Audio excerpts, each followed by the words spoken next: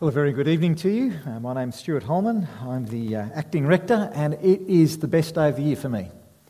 I love this day more than any other day. This day is better than New Year's. This day is better than Christmas. It's even better than Boxing Day. Because this is the day, right? This is the day when we celebrate salvation won for us. It's the best of the days. I mean, there's a whole series of days, aren't there, in a year when we look back in time and we say, that was the day. This was the day when it happened. This one really matters, this day, and so we celebrate it. We do that with birthdays. We do it with anniversaries of all kinds. This is the best of them, I think. And one of the ways to really enrich a celebration, to sort of deepen the experience and get the most out of it, is to revisit that great day from so long ago. Better than any wedding day video, the Gospels actually take us and invite us to immerse ourselves in all of the details, in the story, to recount what actually happened. And so that's really what we're going to do right now. We're going to put our head into this part of the Bible. Hopefully you've still got your Bible open in John 20, because that's our text for the day. That's really where our attention's going to be. And as we do, the first thing that I think really strikes us is the earthy reality to this passage. This is no kind of ethereal fairy tale. There's not a vague recollection of somebody or other. This is the accumulation of factual observations, kind of crammed with details.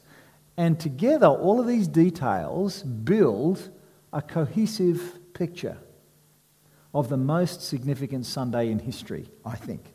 So we're just going to scan through them. So hopefully you've got your Bible open at chapter 20. I'm at verse 1. Early on the first day of the week, while it was still dark, Mary Magdalene went to the tomb and saw that the stone had been removed from the entrance. So when is it? It's early in the morning. The sun is not even up yet. It's still dark. First clue that something is not right. Something unusual is going to happen. The stone has been moved from the entrance to the tomb. Matthew's Gospel has a lot more detail, but we're simply told the stone has been moved. I suppose it wouldn't have been uncommon to roll a stone across the entrance of a tomb which has been freshly used. It keeps the smell down. You might remember that with Lazarus. Then we have the introduction of the first eyewitness. And this text actually focuses in on Mary Magdalene. Even though the other Gospels tell us actually there was a whole group of women with Mary, John records Mary's story. She refers to the other women with her. In verse 2, she says, they've taken the Lord out of the tomb and we don't know where they've put him. So there's the group of women, but this is all about Mary's testimony. What did she do? Well, she'd come to complete the traditional embalming process. After Jesus' horrible execution. You'll remember that the Sabbath day was almost approaching. It was almost sundown on the Friday. And so he was hurriedly put into the tomb. No proper process taken place. So she comes early on the Sunday morning to complete the process and no body. Does she immediately believe and start proclaiming the resurrection to all and sundry? She doesn't. Quite logically, she just assumes, well, somebody's stolen the body. Robbing graves was not unheard of at that time. So what does Mary do? Well, she runs to tell the leaders of the Christian community. Something's wrong. The body's missing. Just as an aside, if we were going to start a new religion based around the resurrection of its founder from the dead in the first century, you wouldn't have Mary as your primary witness. She's a woman. Her opinion weighed little in that day and in those times, particularly if you were trying to persuade Israel's religious elite. But God, he arranged things differently. Mary Magdalene is a leading witness in the resurrection of Jesus from the dead. That's how it was. So discovering this empty tomb, she runs to tell Peter and John. So I'm at verse 3 there. So Peter and the other disciple started for the tomb. Both were running, but the other disciple outran Peter and reached the tomb first. Notice the details. Does it matter who got to the tomb first? Probably not really. Why bother recording it? Well, that's what happened. This is real life. Reading on from verse 5. He bent over and he looked in at the strips of linen lying there, but did not go in. Then Simon Peter, who was behind him, arrived and went into the tomb. He saw the strips of linen lying there, as well as the burial cloth that had been around Jesus' head. The cloth was folded up by itself, separate from the linen. More details here, a very clear description of exactly what was there inside that tomb of Jesus. No body, but the grave clothes, quite remarkably, are there, set apart, folded there, and then that head piece, whatever it was that was wrapped around Jesus' head, neatly fold up along the side there. This is, if we're doing, crime scene investigation here, this is an empty tomb that has not been raided by body snatchers or by vandals. All of the grave clothes are left neatly behind, carefully folded head wrapping.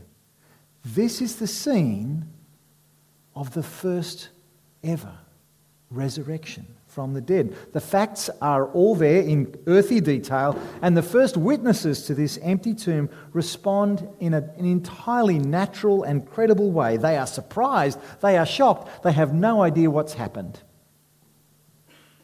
And so Peter and John return home, basically. They don't know what to do next. As readers of this historical document, all of this detail and careful observation verifies the eyewitness authenticity of this report. So this accumulation of detail and fact doesn't tell the whole story. This isn't everything that happened on that Sunday morning. John doesn't tell us about an earthquake, about the tearing of the temple curtain. We don't hear about many unusual occurrences. Actually, we don't hear about two disciples on the road to Emmaus and Jesus walking with them. Other Gospels tell us that. John just collects and selects these details because they are the important ones. It's all about the significance of these details. John could have told us a lot of things, but he selected these. It's built into the fabric of his narrative. I think one of the most significant details here for us is what Mary saw after Peter and John returned to the other believers. I'm at verses 11 and 12. You might want to have a look. Now Mary stood outside the tomb crying. As she wept, she bent over to look into the tomb and saw two angels in white, seated where Jesus' body had been, one at the head and the other at the foot. After so many other details, these details could easily be overlooked, but not to a Jewish reader, not to someone steeped in the Old Testament, because John's Gospel has something powerful to say in this very careful description of two angels framing an empty space where Jesus' body had laid. Two angels either side of an empty space. Where else have you seen that in the Bible? Mary noticed it.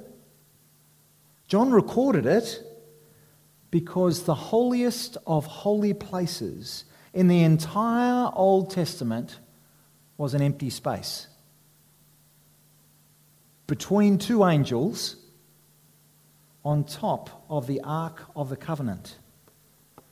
At the heart of the tabernacle and later on the temple, in a place so holy that the high priest only once a year would go in there on the great Day of Atonement, there was this special box which actually contained the stones for the Ten Commandments that God wrote, some other pieces, but on top of this box, cast in gold or perhaps carved, we don't know, facing each other were two angels with an empty space in between.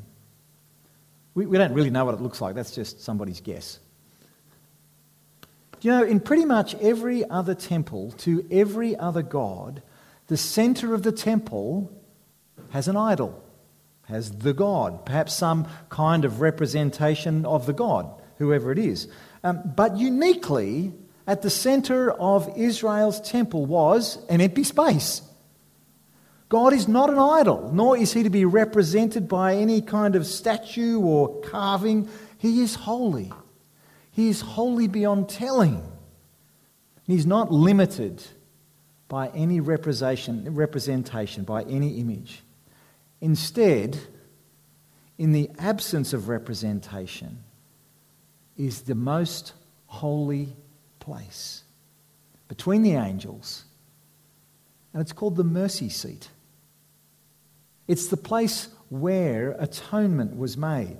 Okay, this was the place actually where God was said to have received the sacrifices that were made. This was the place from where God proclaimed the forgiveness of sins and declared peace is now established between he and his people.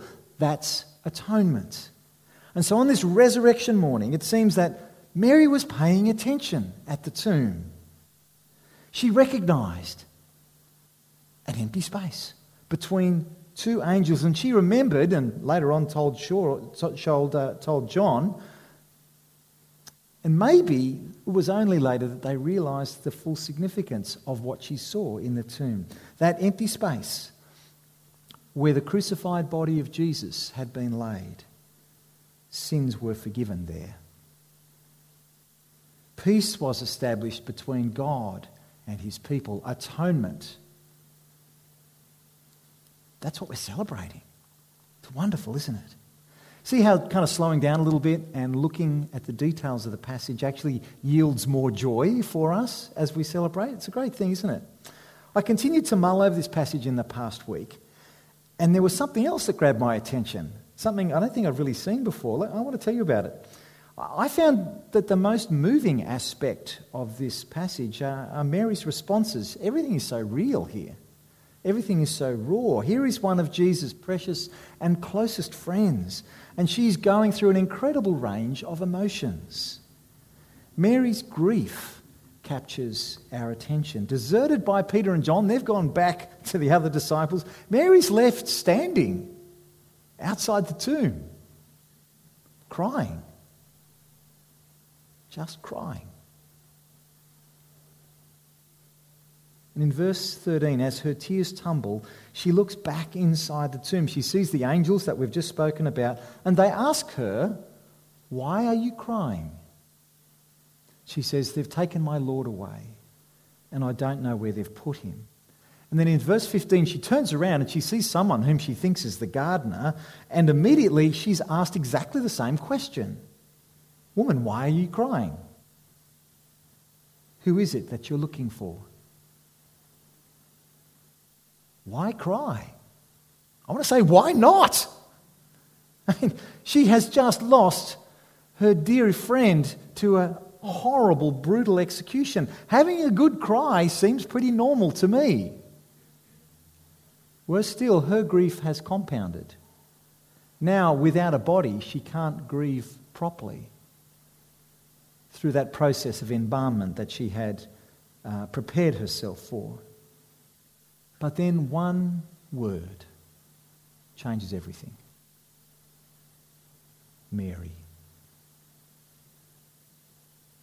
The way he said it, the way he always said it, actually cuts through the fog of her grief. And now she recognises him. I think she gives him a great big hug. She is absolutely delighted. Jesus is not dead. Well, he's no longer dead. And her despair has turned to delight.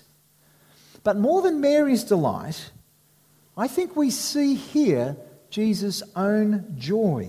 He's glad to see Mary. He's glad that he will again be among his friends. But there's something more to his joy.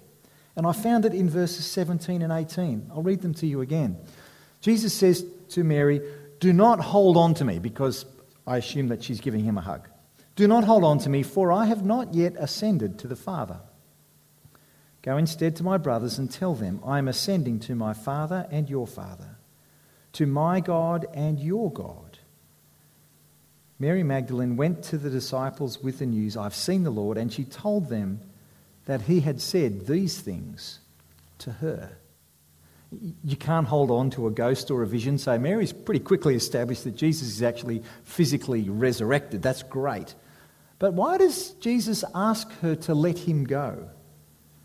No doubt there are some very good pragmatic reasons. There are much bigger things in play now on this resurrection morning. He has a lot to do. He's got a trip to Emmaus to make, plenty happening. No doubt all of that is true.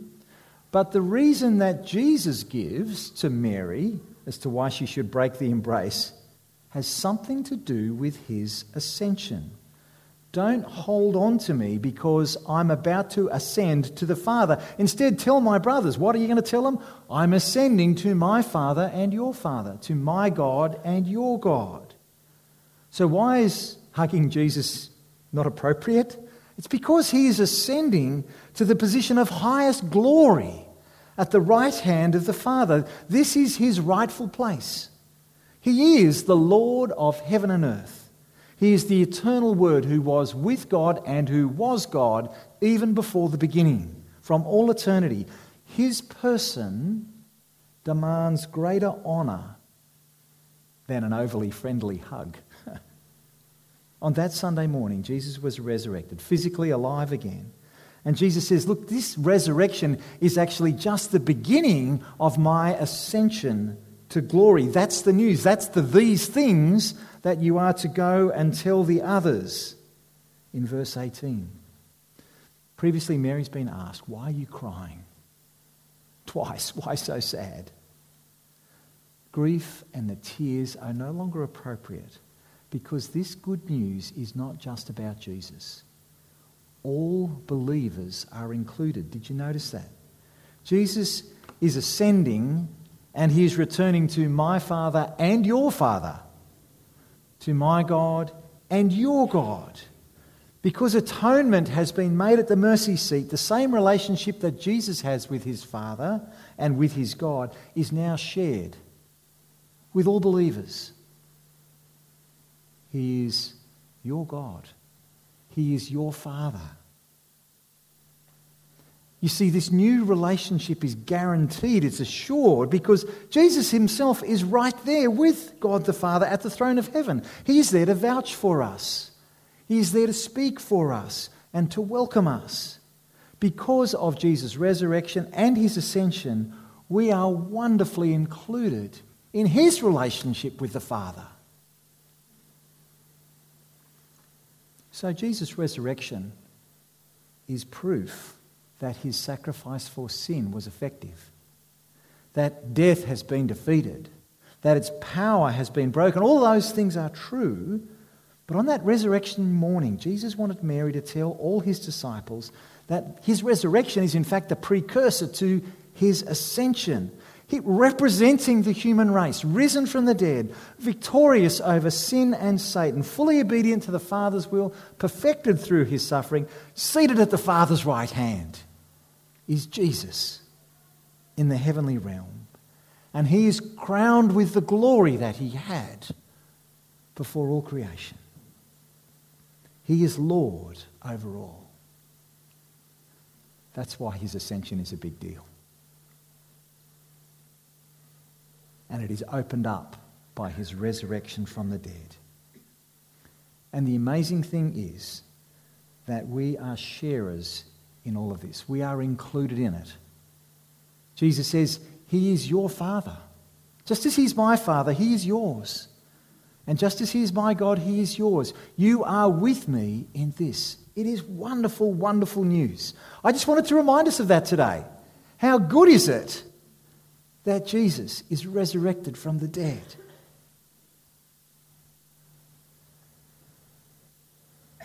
The implications of this, though, are going to take us to some interesting territory. In fact, if we really think this through, it's going to change our lives. Your normal life is going to be challenged by this. This is going to impact your family. This is going to impact your friends, your careers, maybe. You maybe want to block your ears now. Let's think this through for just a moment.